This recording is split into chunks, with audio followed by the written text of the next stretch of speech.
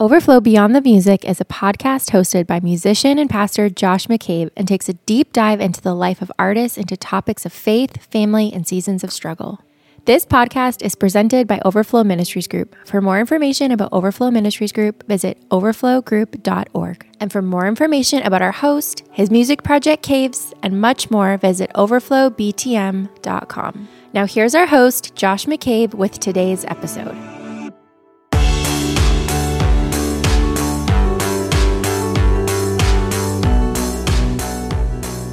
All right, what's going on, everybody? Welcome back, Overflow Beyond the Music. Josh McCabe here. I'm your host. Thanks for joining me.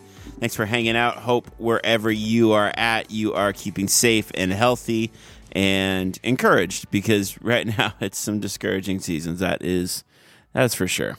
But hey, wherever you're at, wherever you are, I'm glad that you're with me on this podcast episode. We have another repeat guest coming back to us. His name's John Mark McMillan, and we had him on the podcast, maybe a year or two ago, and he's just a great guy to talk to. He's got a lot of insight and just issues far beyond music, and that's, I guess, the title of the podcast, Beyond the Music.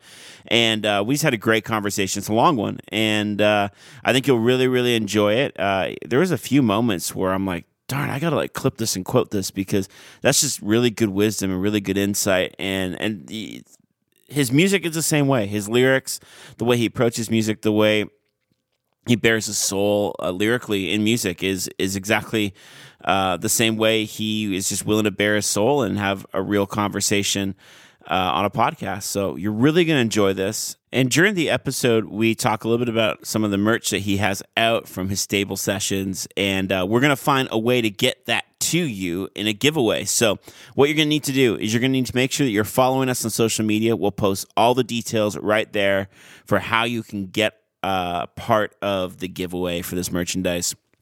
I think we're going to try and do some signed vinyls. So make sure that you follow us at Overflow BTM on Instagram, at Overflow BTM on Twitter, and on Facebook. That is where we will post the links for you to get involved on this little contest to get some free signed merchandise, which is awesome, from John Mark McMillan. But without any further delay, let's head on into my conversation. This is John Mark McMillan here on Overflow Beyond the Music. Living in the borderland, I don't feel like a boy, I don't feel like a man, in the things I don't understand. Well, man, it's good to catch up with you. Good to see your face. Good to see you all nestled in your little studio room there. And I assume you're coming to me from North Carolina. Is that correct? Yes, totally correct. What's going on in North Carolina right now that is slightly different than Canada, where I'm at? It's probably not as cold, but as far as I know, that's probably it. There's not much going on here. People are, kind of going back to work. The schools are like half open, Yeah, I don't know that there's anything going on. Christmas is happening, but I guess that's happening near you too. Yeah. They're gonna let that happen. Letting Christmas happen. Yeah, which is such a strange thing to me. I mean, it's just interesting, because not only do you interact with different people at work or at church that have like two different ways of approaching things, you have two sides of a family that approach things a different way. And that's always fun to navigate, right? Yeah, always. So you were telling me earlier, though, just as we got on the phone, that you've got like some kids at home or some part-time and some distance learning. And yep. And what, like, is there a little more chaos in the house than normal? A lot more chaos. So, 2 of my 3 kids just went back to school, but they only go 2 days a week now. Okay. And then my oldest, he's still totally remote. So, and he has been going to a learning pod, but they haven't had the learning pod the last couple of weeks. I think they have a learning pod. Learning pods where the few kids get together and learn together. So they do their remote classes just in the same room. And between breaks, they or on their breaks, they play ping pong and listen to music. And it's been real important for my oldest because he just started middle school So his first year of middle school, he's not even able to meet any new kids. He it's just that time of life for him where I just kept going. That's fine. That's fine. If anyone's listening right now and wondering why we're laughing, it's because I coughed in my shoulder and hit the hang up button on my phone. And John Mark just kept talking, which true pro, just keep going. When the monitors are out, you just keep going. You just keep going. But I'll finish that thought. But yeah, my oldest, he's highly social, and it was supposed to be his first year of middle school. Right. We moved to a new neighborhood. It's a new school. And so to have a whole year with sort of no friends and no social interaction has been really hard on him. So the learning pod has been saving grace for him. But yeah, that's where we're at. So life is super chaotic, and I feel like I should be getting more done, but it's just hard to be creative when the whole family is at home together. There's just not that headspace. So I've been writing some music late at night and waiting for the world to pick up again, Waiting on a world to change, something like that. Something like that. I've asked everyone this podcast recently because during the pandemic, I thought, man, I've got all these half-done songs I'm going to finish. This is going to be awesome. Yeah. Like, it's going to be great. And of course, I still have a bunch of half-done songs that need to be finished, but I've learned tricks on mixing and taking, online church services that sound terrible and helping them sound a lot better. I kind of learned that skill. It started helping my dad's church out, and then kind of became a thing for me. But what's an unlikely skill or hobby or task that you've picked up during the slowness of the last however many months? Well, I have two. One of them is video. I've had a nice camera for a long time and never known how to use it. I started filming my own videos early on, and I had to learn how to edit them, and it was taking forever at first. But I just kind of had a crash course in video editing. I even made a couple of my own lyric videos and things that I posted. Some of them were pretty well received. So that was fun learning that. The other thing that I learned is I built my kids I'm not sure what to call it. I call it a playhouse, but it's way more significant than that. Like, my grown-up friends want to come and hang out in the playhouse. Amazing. But it's got a wine cellar. It's got a little... Well, it's actually more like an A-frame shed. So it's like a big shed with a open front that's kind of on a platform, and it's big enough to sit grown adults. And so I built that, and I've never built anything before. So those are all new things for me this year. I actually did write some songs. I made a deal with my wife a couple months ago. If she would let me stay up late and write, then when I did, and let me sleep late, then I would get up and help out with the kids when I woke up.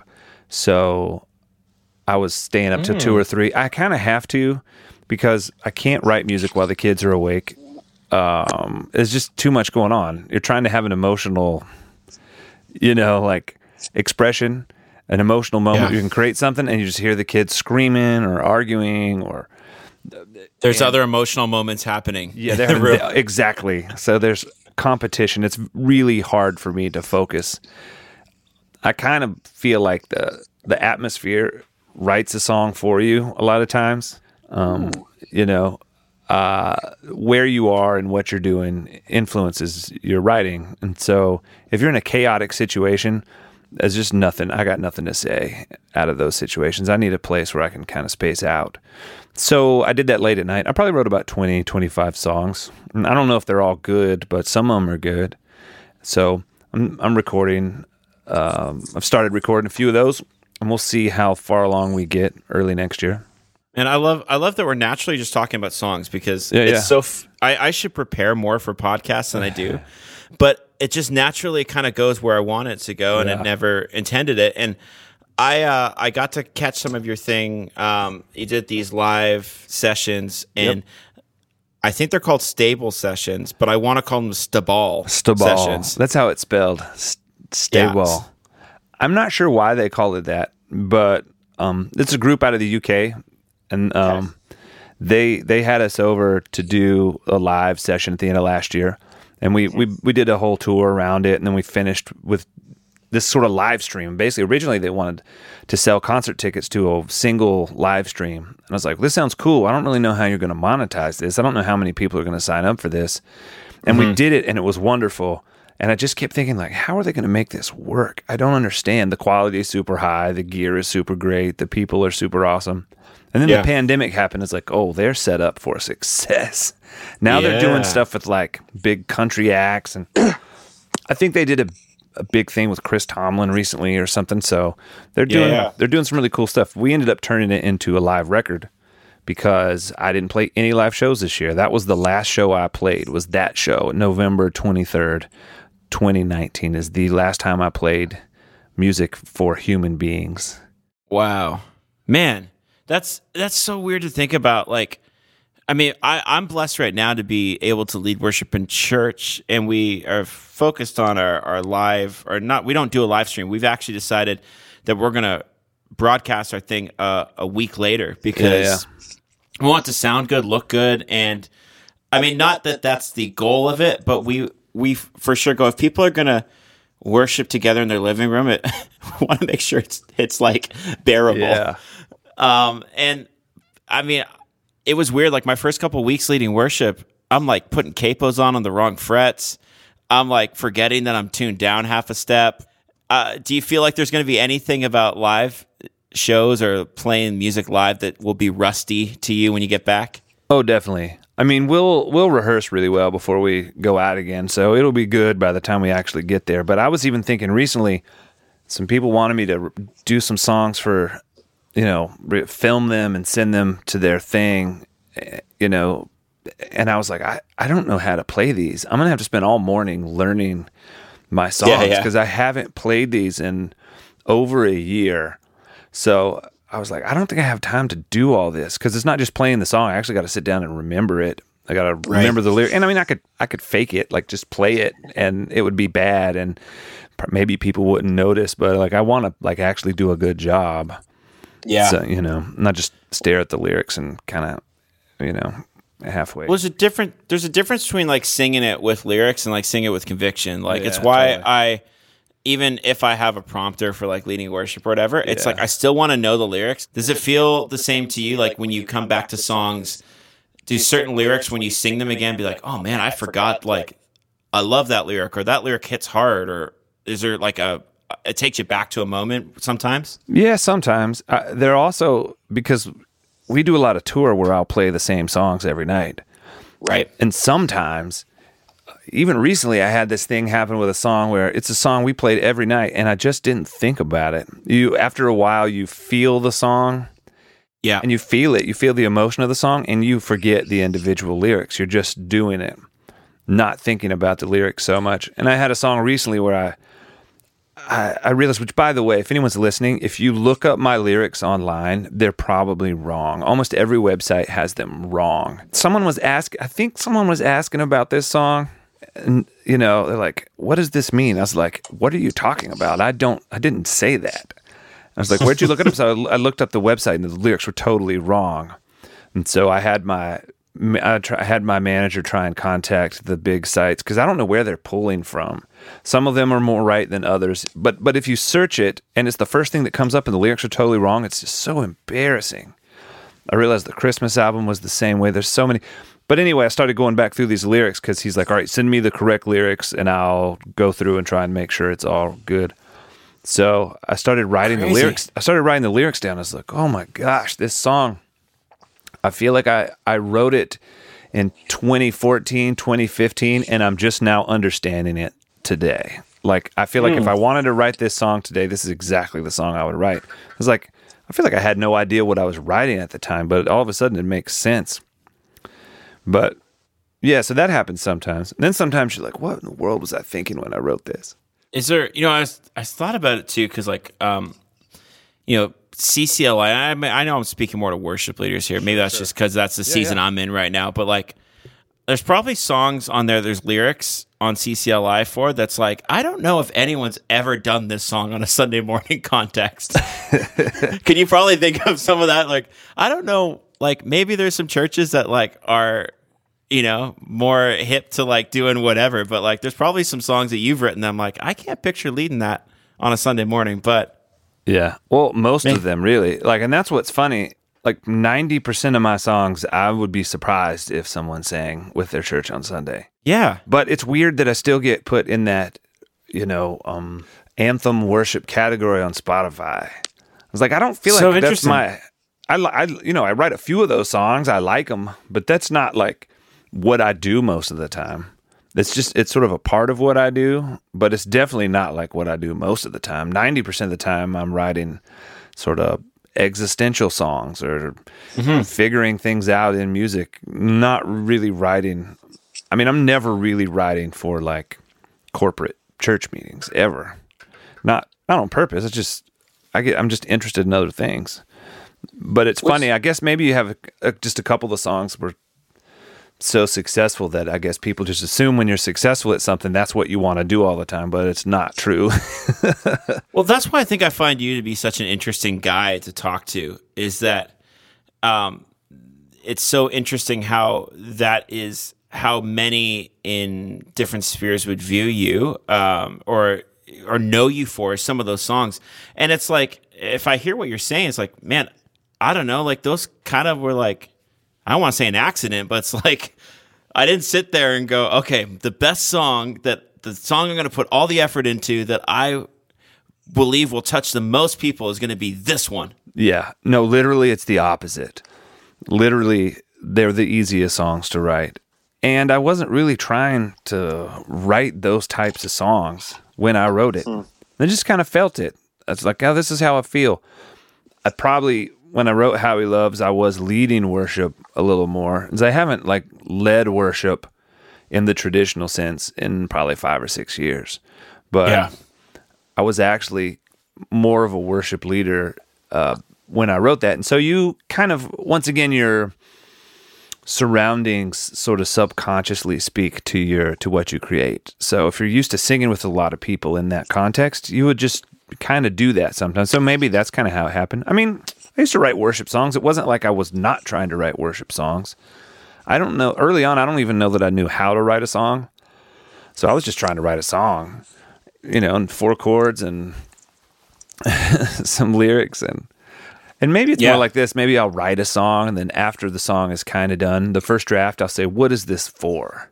And like, okay, you could sing this in church, so maybe that's what it's for. I don't even really do that so much anymore. Now I just kind of write it, and it's really like, do I like it? Do I feel like I'm saying something important? But maybe I'll get back around to writing songs that you could sing in church. I hope I don't sound like I'm against that or think that's bad. No. I think early on and maybe I should backtrack a little bit. I think early on I did want to write songs for that context, but kind of treat it like it was an art form in and of itself. Then I got more interested in the art form and less interested in sort of the function of the song. Because oftentimes the function detracts, I think, from the expression sometimes, if I'm being honest. Well, no, and I would agree with you. And again, that's why I kind of find you're a fascinating guy to have this conversation with, because we've had you on the podcast, so we don't need to go into the story of John Mark McMillan, but at the same time, I feel like we could do 3 more podcasts and still have enough to talk about that would be interesting. Well, I'm 41, so I got a lot of life if you want to hear about all of it. I would love to. Maybe we'll do a whole, and maybe, I also feel like you would make a great podcast co-host, so I might call you upon that for some time. All right. But, I was looking at your Instagram. Yep. I feel like I'm about to do like a CNN style quote. Like, can you back up this statement for me, please? Like, I would love to. You talked about How He Loves says, I stand convicted. If I'm honest, there was a time in my life when I resented this song a little because I felt that it pigeonholed me to a genre that really didn't belong to me. Tell me, unpack that for me a little bit. Because I'm just going to be honest with our audience here. When you and I talked and texted about our first podcast, you're like, hey, don't really want to get into the How He Loves story. People can find it if they need it. I'm like, no, I respect that. I respect that you feel like that's a season, and you're in a new season now. Yeah. But now unintentionally you revisit it. So tell me a little bit about what's been going on in your heart there. Yep, totally. Well, I think I probably maybe repressed or suppressed some of the story because it was kind of painful and also a little bit difficult for people to believe. So there's that. And recently I remembered some things that had happened. I'd found some journals and I started thinking about the timeline, and I remembered some things I'd told some friends, and I thought, this is really interesting. I've never really talked about this part of the song. Right. But so the other thing is that I think, and like you don't know what people think about you, and maybe it doesn't matter what people think about you, but I feel like I run into some people who are like, they probably think I think I'm awesome because I wrote that song. And the truth is, I don't even think that's my best song, like not even close, right? So I'm really excited and happy. I love that it blesses people, that it touches people. But sometimes I think people are like, oh, I'm sorry you haven't written another one of those. And I'm like, are you kidding? Like, that's not what I'm trying to do. Like, I have an ego for sure, but it has nothing to do with that song or writing big worship songs. Like, my ego is in no way connected to that. So sometimes I feel like I got to tell people, like, guys, I think you misunderstand me a little bit. I like worship. I enjoy it, but like my passion is not writing big church songs.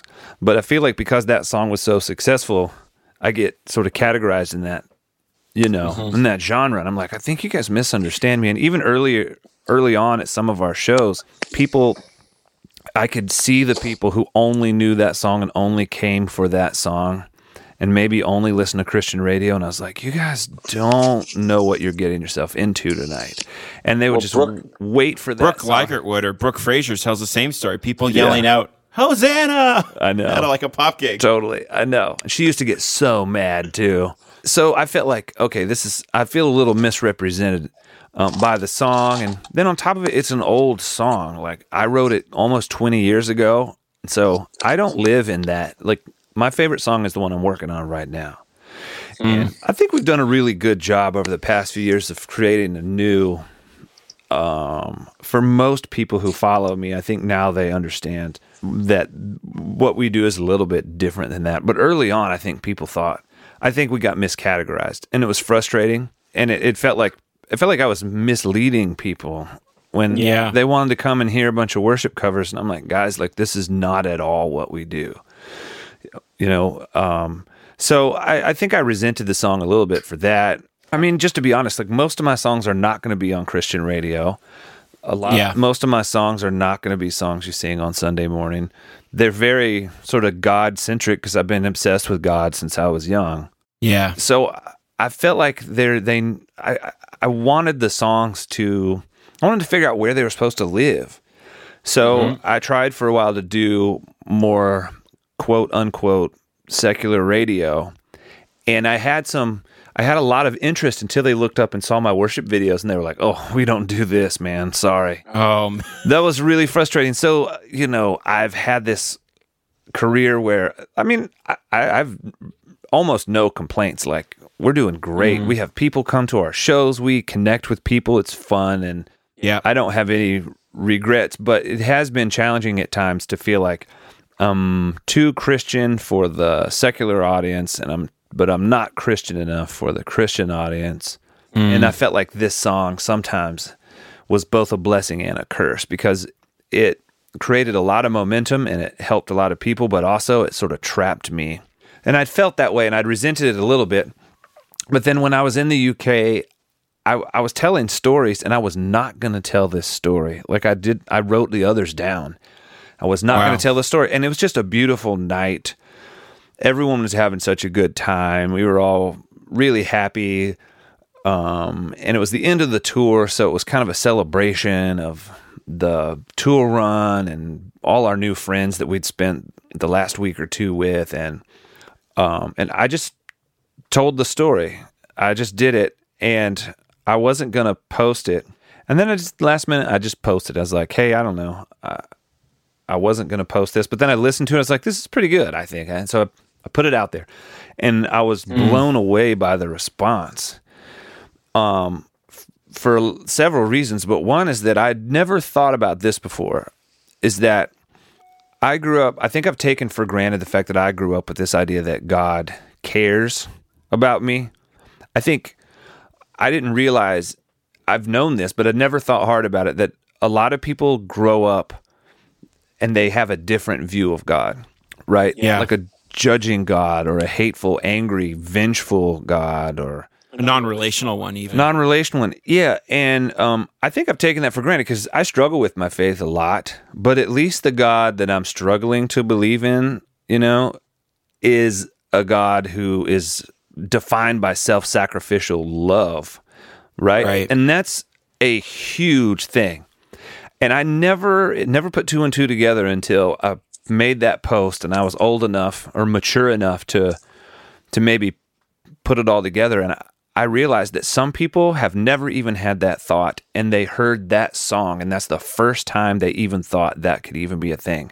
And then I was really convicted. I was like, I've sort of taken this as it's become a Christian cliche, Jesus loves you, Jesus loves you. There's a guy who drives his bike around town yelling, Jesus loves you, Jesus saves. I think he's a sweet guy.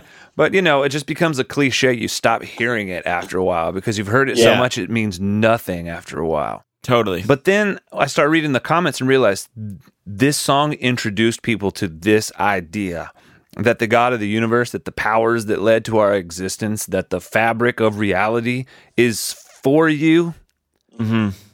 And how believing that in even a small way could totally alter your life. And I felt proud. For the first time in a long, long time, I felt proud that I wrote that song. And I was proud that that song had become successful and that people heard that. And I thought, I really am happy that I wrote that and that I could have been the person to introduce people to that concept.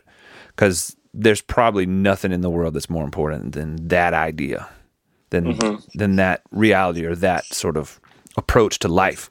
Well, I think too, you think about the context of the song, you writing it, and then you think about even some of the delivery methods that took place of the song. For me, I was on a tour with a guy, and we were just sitting there driving at 10 p.m. going, what are some 5 monumental things that you feel like changed faith-based Christian, quote unquote, or even worship music?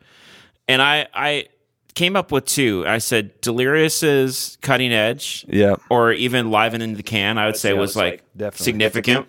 And the second one I said was Kim Walker-Smith singing How He Loves. Oh, wow. And the reason why I thought of that one was because it took a movement of a charismatic movement that you had experienced and had connection with the Cry, and the Call. The Cry. The Call. Sorry. And then, what was happening with Jesus Culture and Bethel and Reading. And it took that and made it, quote unquote, mainstream. Yeah. And I feel like it made a way for these charismatic expressions of worship and ways of approaching spontaneous worship and writing to reach audiences that had never reached before. Yeah. And I feel like it was really a pivot for that movement. And is there something that you can look back and go, you've experienced something similar where you go, well, that moment in music was a pivot for that movement, or that song or that record really made way for some of these things to happen, and that impacted you? Yeah, sure. Well, I think probably the most influential person in worship music that most people have never heard of is Kevin Prosh. Are you familiar with Kevin Prosh at all? Yeah. He was a Vineyard worship leader for a while. Mm-hmm. And so he was probably the biggest influence on Martin Smith as a songwriter. I think Martin Smith was his guitar tech for a while. If you talk to Joel Houston, if you talk to some of the guys our age, Kevin would be like one of the most influential people that most people have never heard of. He had some trouble, and I think before his career really blew up, it sort of got cut short. I think his career got cut short because of some problems he had, maybe some choices he made, but he was really one of the first, gosh, I hate this word, but I don't, the word authentic, I don't even know what that means. I don't know if it means anything anymore, to be honest. But I mean, maybe it means maybe honesty. For me, when I heard Kevin, it was the first time in my life where I thought, okay, number one, worship is something I'm even interested in. Yeah. It's not, worship music can be relational with people and with God. It can be creative, it can be interesting, but also he was one of the first people I heard that made me realize that worship music could be more than just a duty. It could be more than just a mission to execute, but it could be a place you wanted to be. It could be something you wanted to experience. It could be a place to rest, a place to kind of live, right? Where it's not just about, let's get to the end of the song, let's save as many people as we can in 3 minutes. It was like, okay, this is a great place to be, so let's do it for 12 minutes. Let's do it for 14 minutes. I don't really do that kind of jam stuff anymore. But for me, it was great because it was like, this is a place to be.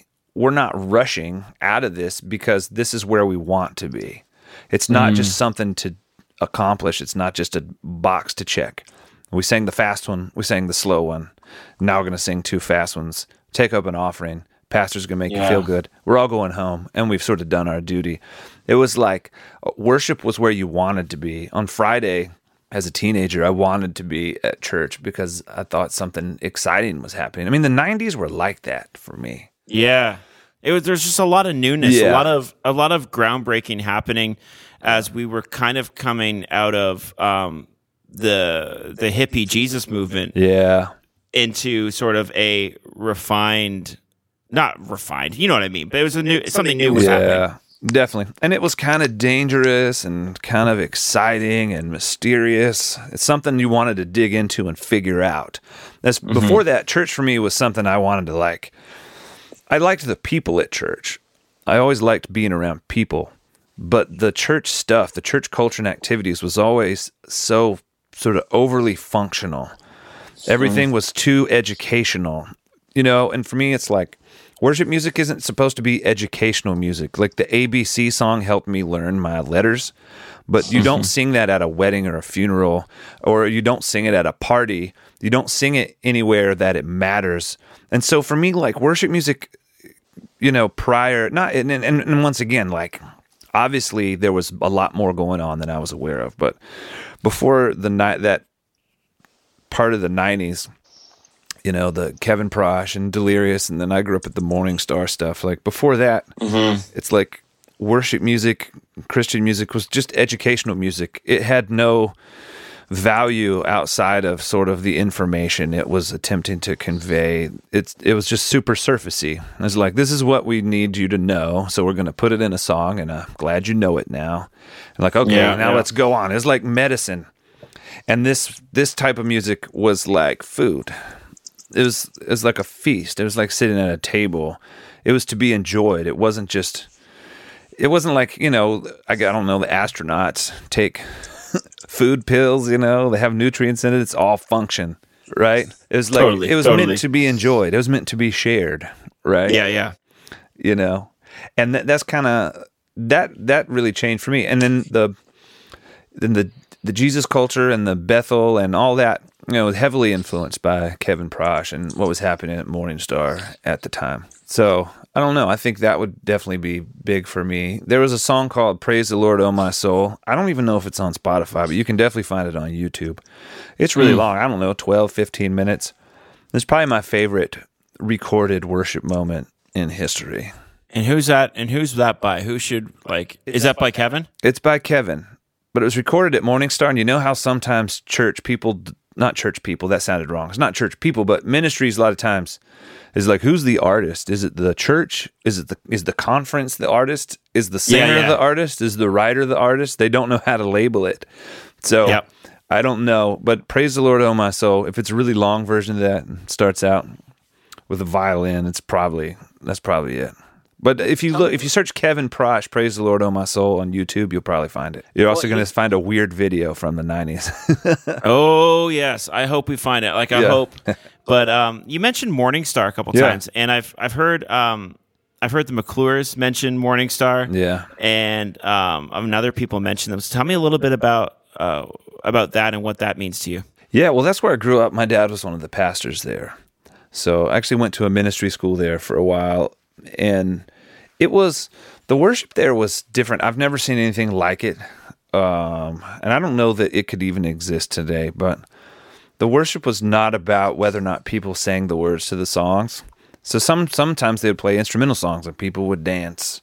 Sometimes it'd play, kind of heavy music and have, big guitars, and one of the worship leaders played a sitar for a while, and they would always try and find the weirdest instruments that they could and figure out how to write worship songs with weird instruments.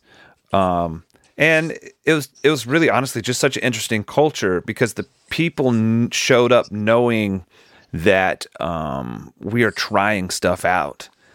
And for me, that was where I became an artist. Really, like I don't think that would happen today anywhere. So I could come and do a song knowing it was half done or knowing that it may or may not work. And the people showed up expecting as much because we're all part of this process together. And so I learned in real time how to write songs by playing them and like, okay, that didn't work. Then I'd sing it again and I'd redo the chorus before the end of the song. I'd change the lyrics in the middle of the set, or write the lyrics in the middle of the set, or sing a song, just make up a song on the spot. That was the 90s. You just make up a song on the spot and people would sing it with you. I loved it. And it doesn't really exist anymore. Some of it, for a number of reasons. I think some of it is the iPhone has killed a lot of creativity because, I used to know you're going to fall flat like a certain percentage of the time. Yeah. And then people are holding their phone out. You're like, I'm not going to try anything new tonight. Because, also too, I think you lead worship at different churches and people go, well, if they don't have the lyrics for it, how are they going to worship? And I also think that as technology has become better, we've become more reliant on it. Yeah. And I even find myself in this place because, I'm not blessed to have 3 guitar players and 2 keys players and all that stuff. So I rely on multi-track, and then, we can't do that because we don't have tracks for it. And it's I'm like, man, what am I thinking? Yeah. I know King David didn't have tracks. He figured it out. I think this would probably be my major, I'm nobody, but if I was somebody important, I would say something like this. I'd say, I think this is probably my major critique of Western Christianity, is that we've decided that the lyric is the worship. And we've decided that the words are meaning. And words are never meaning. Words are only ever an attempt to articulate meaning. But meaning is what you feel in your body. Meaning is what you do with your life, right? Meaning, like the word on the tip of your tongue. You know what it means. You just haven't figured out the word yet. And so word is only ever an attempt to articulate it. And people argue over that all the time. Argue over the right words. And you have the word police. And are you saying it right? Are you saying it the right way? Is there a better way to say that? Is this the, and so they turn sort of like Christianity, which is a deeply beautiful and mysterious religion, into an equation. And I think we lose a lot of the magic, for lack of a better term, because we have turned it into a formula. Yeah. Yeah. And so, there are principles, right? Like with my relationship with my wife, there are principles. If I never take out the trash, if I never clean the bathroom, if I never do those basic things, our relationship is not going to be great. But those things are not the relationship. They're expressions. They're just expressions. They're really just, I'm trying to, more than anything, those are the things you want to do so that you can have a relationship. You get those things out of the way so that you can have a relationship. But you don't wake up thinking like, oh, it's such a beautiful day. I get to clean the bathroom today. It's like, babe, I cleaned the bathroom. Don't you feel so honored? It's like, well, no, this is what you do because we're in a partnership together. We're in a relationship. So we do these things so that we can have the relationship. I feel like church, Western Christianity, I would say Western Christianity because it's the only Christianity I'm actually really familiar with. But Western Christianity, I feel like we do all of that kind of stuff and we forget the point sometimes. Like say all the right words and we have all the right formulas. We do all the formulas right and we forget all this is really just stuff we do so that we can get it out of the way so that we actually can do the real thing. Well, the big debate that's happening right now in Canada is because, there's a lot of people are saying, why can't churches, we're in the COVID thing. So if you listen to this 2 years later, you're like, what's the problem? I don't understand the problem. There's this pandemic happening as we're talking. Yep. And people are saying, well, why can't you just go online? Why can't you just experience God in your house or in your living room? And I'm going, well, you can. But why do we celebrate anniversaries? Why do you take your wife out for dinner on an anniversary? You can show your love for her that way, but expressing it that way is something that helps you guys connect emotionally, but it's not the point. Yeah. It's the means, and I really believe that worship music is not the point. It's the vehicle that, for whatever reason, our human brains can get into a space through music better than chanting or, in this culture, dancing can do. And it gets you into that place. And maybe for other cultures, it is painting or dancing. Or maybe for some people, it is reading theological books and statements really gets them into the presence of God. But for most people, music does that. Yeah. Well, music, art, all these sort of expressions are really just sort of, I guess vehicle is a good word. You use the word vehicle. They're vehicles for sort of experiencing or expressing reality. Right? Like, I have all these songs in my life, thousands of songs in my life. And I don't know that any song, for instance, changed my life, but during life changes, I took on these songs. They sort of became... Give me one of them. Okay, so, gosh, when my wife and I were first falling in love, we would listen to David Gray's White Ladder album a lot. I was listening to Damien Rice a lot. And so those songs are full of that meaning for me, because those were the songs that helped me say the things I needed to say at that time in my life. And so those songs are part of the way I experienced that season with my wife. And even now we listen to those songs and you're kind of back in that space because those songs became part of the way you experience that reality. And so I think that's what songs do, is because when you sing together, there's things that actually happen in your brain where you feel more connected to people. I mean, there's really amazing studies. There's a couple of TED Talks about it. There's some really cool papers written about it that were published in major magazines. But when you sing together, there are things chemically that happen in your body. And it releases, I guess, hormones, or I don't know what they're called, right? But the chemicals released in your brain that make you feel the fellowship feelings. They make you more open to other human beings when you sing together. And you'll notice that when you go to a concert or whatever. It's not just the alcohol, like it's actually the music. Well, I even thought about like live music. Like I would never get in my car and go, I want to listen to Uptown Funk right now. Yeah. But when a cover band at a little pub starts playing it, I'm like, yeah, I know. This is a great tune. I'm in it. Or like when it's on the dance floor at a wedding, I'm like, I'm there. Yeah, but otherwise it does nothing for me. But I realize it's the community aspect of it that triggered something. Exactly. Do you feel like the same is true for you? Like you talked about writing at 2 a.m. or 3 a.m. and having that solitude, but how do you contrast that with writing in community or expressing in community? Totally. Well, you're always writing in community in some way, shape, or form. C.S. Lewis says that sort of the consummation of enjoying or loving a thing is sharing that thing. And you see this, like people naturally do this. A meme is not that funny unless you share it, unless you retweet it, right? Then it's funny. A joke is, you'll laugh. If you hear a joke, you'll laugh, you'll chuckle. But when you tell it to your friends, you laugh way harder. Right. When you see a sunset on a late drive, if you're by yourself, you're like, man, I wish so-and-so was here to see this because this is incredible. You naturally want to share the things that weigh heavy on you, right? The things that are like big to you, your natural, I think every human being is like this. Naturally, you want to share it because sharing it is part of the process of having a relationship with that thing. Right. That's what a wedding is. That's what a funeral is. That's why we do all these things. That's what church is, right? Church meetings, like that. This is what we're doing. When you have a wedding, it's not about you and your wife. Like, you could just go the justice of the peace, which some people do, and that's fine.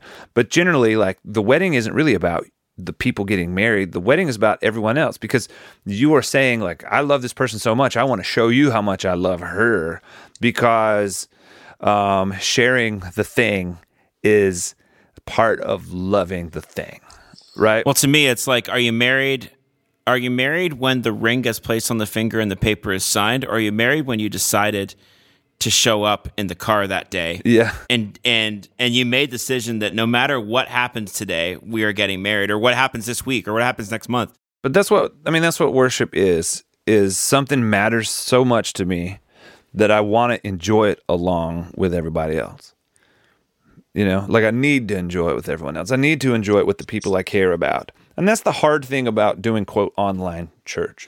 Yeah, and during a I agree. pandemic, when the world is crazy, when people are sick and dying and no one knows what to do, it's a good Band-Aid, but it's not the real thing. If you can't be in the room and hear people and smell people and be forced to sing the song next to someone who is a little bit awkward, and, you know, like, you need to be forced to be with people who are different than you, because that's what community is, right? Is figuring out how you and they exist together in the same world, and how you share what you care about with them, and how, it's the same, and this is awesome. We're so different, but we're the same in this way, and let's sing about it. It's great. You know, to me, that's what worship is. It's like, you love God, right? And so we want to celebrate that fact with other people, because let me just say this. I'm obsessed with God. So now I'm staying up late and I'm writing songs about God. Even when I was an atheist for 3 or 4 months, I was obsessed with the God I didn't believe in, right? So it's like, I'm obsessed with God, and I write songs about God because I gotta share this obsession with other human beings, because that's what I do. So even late at night, I always imagine somebody is hearing the song that I'm writing. Otherwise, I don't know how to write a song unless I imagine someone else is hearing it. And that's how, and we have a relationship that way. I write a song, I'm hoping you hear it. I'm hoping you feel the way I feel when you hear it. I'm imagining that happens. You hear the song.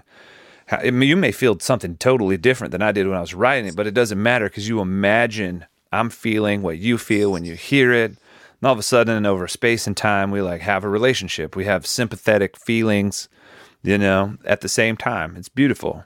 To me, that's what art and music does, and worship does that as much or more than anything else, or it should.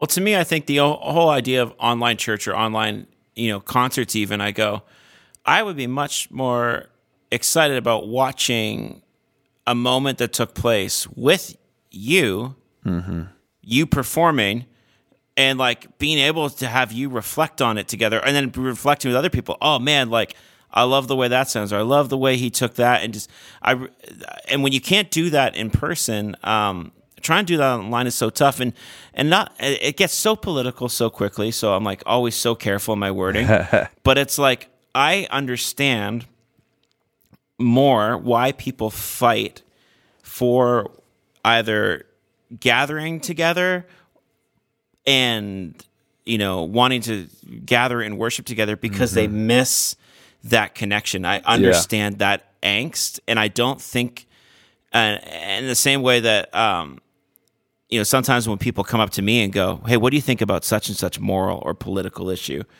And I go, well, what's our baseline? What's our framework? Yeah. What's our starting point? Is it Bible? Is it government? Is it what?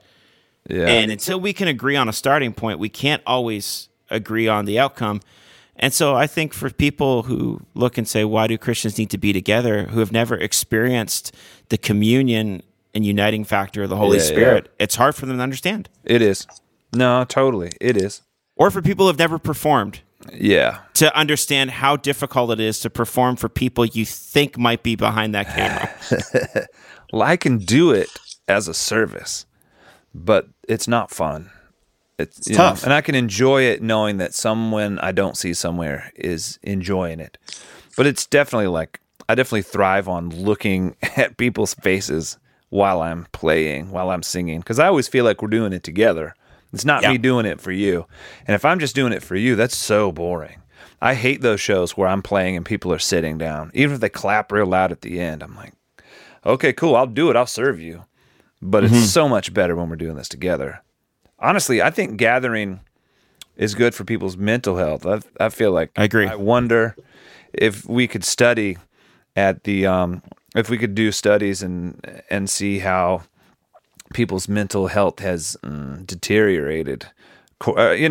As a society, has our mental health deteriorated because we don't meet together, because we don't do things together, we don't sing together?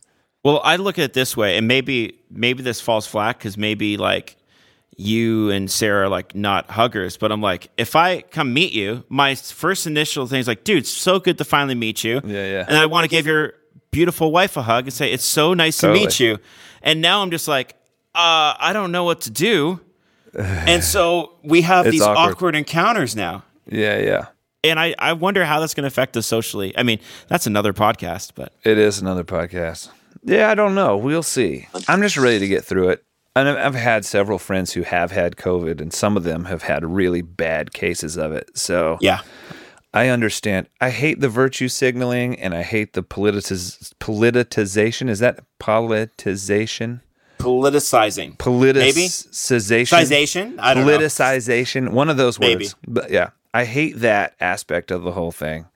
I miss meeting with people, but with the people I know who have had the bad cases of COVID, I understand why people are hesitant to do it. I'm just ready to get through this year. I appreciate you coming on and talking. I know this is hopefully going to be the second of many because you have a lot of insight on a lot of subjects. And I want to direct people right now to, am I saying it right? Stable Sessions? Yep. Stable Session. Stable Session Live is the name of the live album. Okay. And of course, they can find it if they go to any of the digital streaming platforms. Yeah, you can find it on Apple Music, Spotify, YouTube if you're really cheap. And the best thing I want to encourage people to do is I see you've got some vinyls and a sweet hoodie that says Juggernaut on it. Tell me a little bit about those. Yep. So I love hoodies, and I've wanted to do one for a long time. And I liked the Juggernaut artwork. I can't remember if it's what we went with, or we had so many great ideas for the singles and things, and so I converted that to the hoodie, and it's one of my favorite things. I probably spent too much on each individual item, but I just love I have that hoodie without any of the design on it. I wear it all the time. It's super comfortable. So we have the hoodie. The vinyl is only $18 right now. Amazing. And, so I don't know. We're probably not going to reprint that one once it's gone because it's kind of a special thing. So we've got it all up there for Christmas, and I may do another big vinyl sale soon. I don't know when this is going to release, but well, man, thank you so much for taking time. We're gonna give me a song. Give me a song off the live record that you want people to hear right now as we're closing this podcast. A song off the live record. Let's do Juggernaut. All right, this is Juggernaut right here on Overflow Beyond the Music. Josh McCabe, I'm your host. We had John Mark McMillan. Check it out. We go on in the shadow of the moment. We hold on and we all carry on. Life is heavy, but it just won't stop. Life is fragile, but it won't give up. It cries for us. Listen to the voice of your maker now. Hear the one who calls to all you don't know how. Thanks for checking out today's episode of Overflow Beyond the Music. For past episodes and more information about Overflow Ministries Group, visit overflowbtm.com.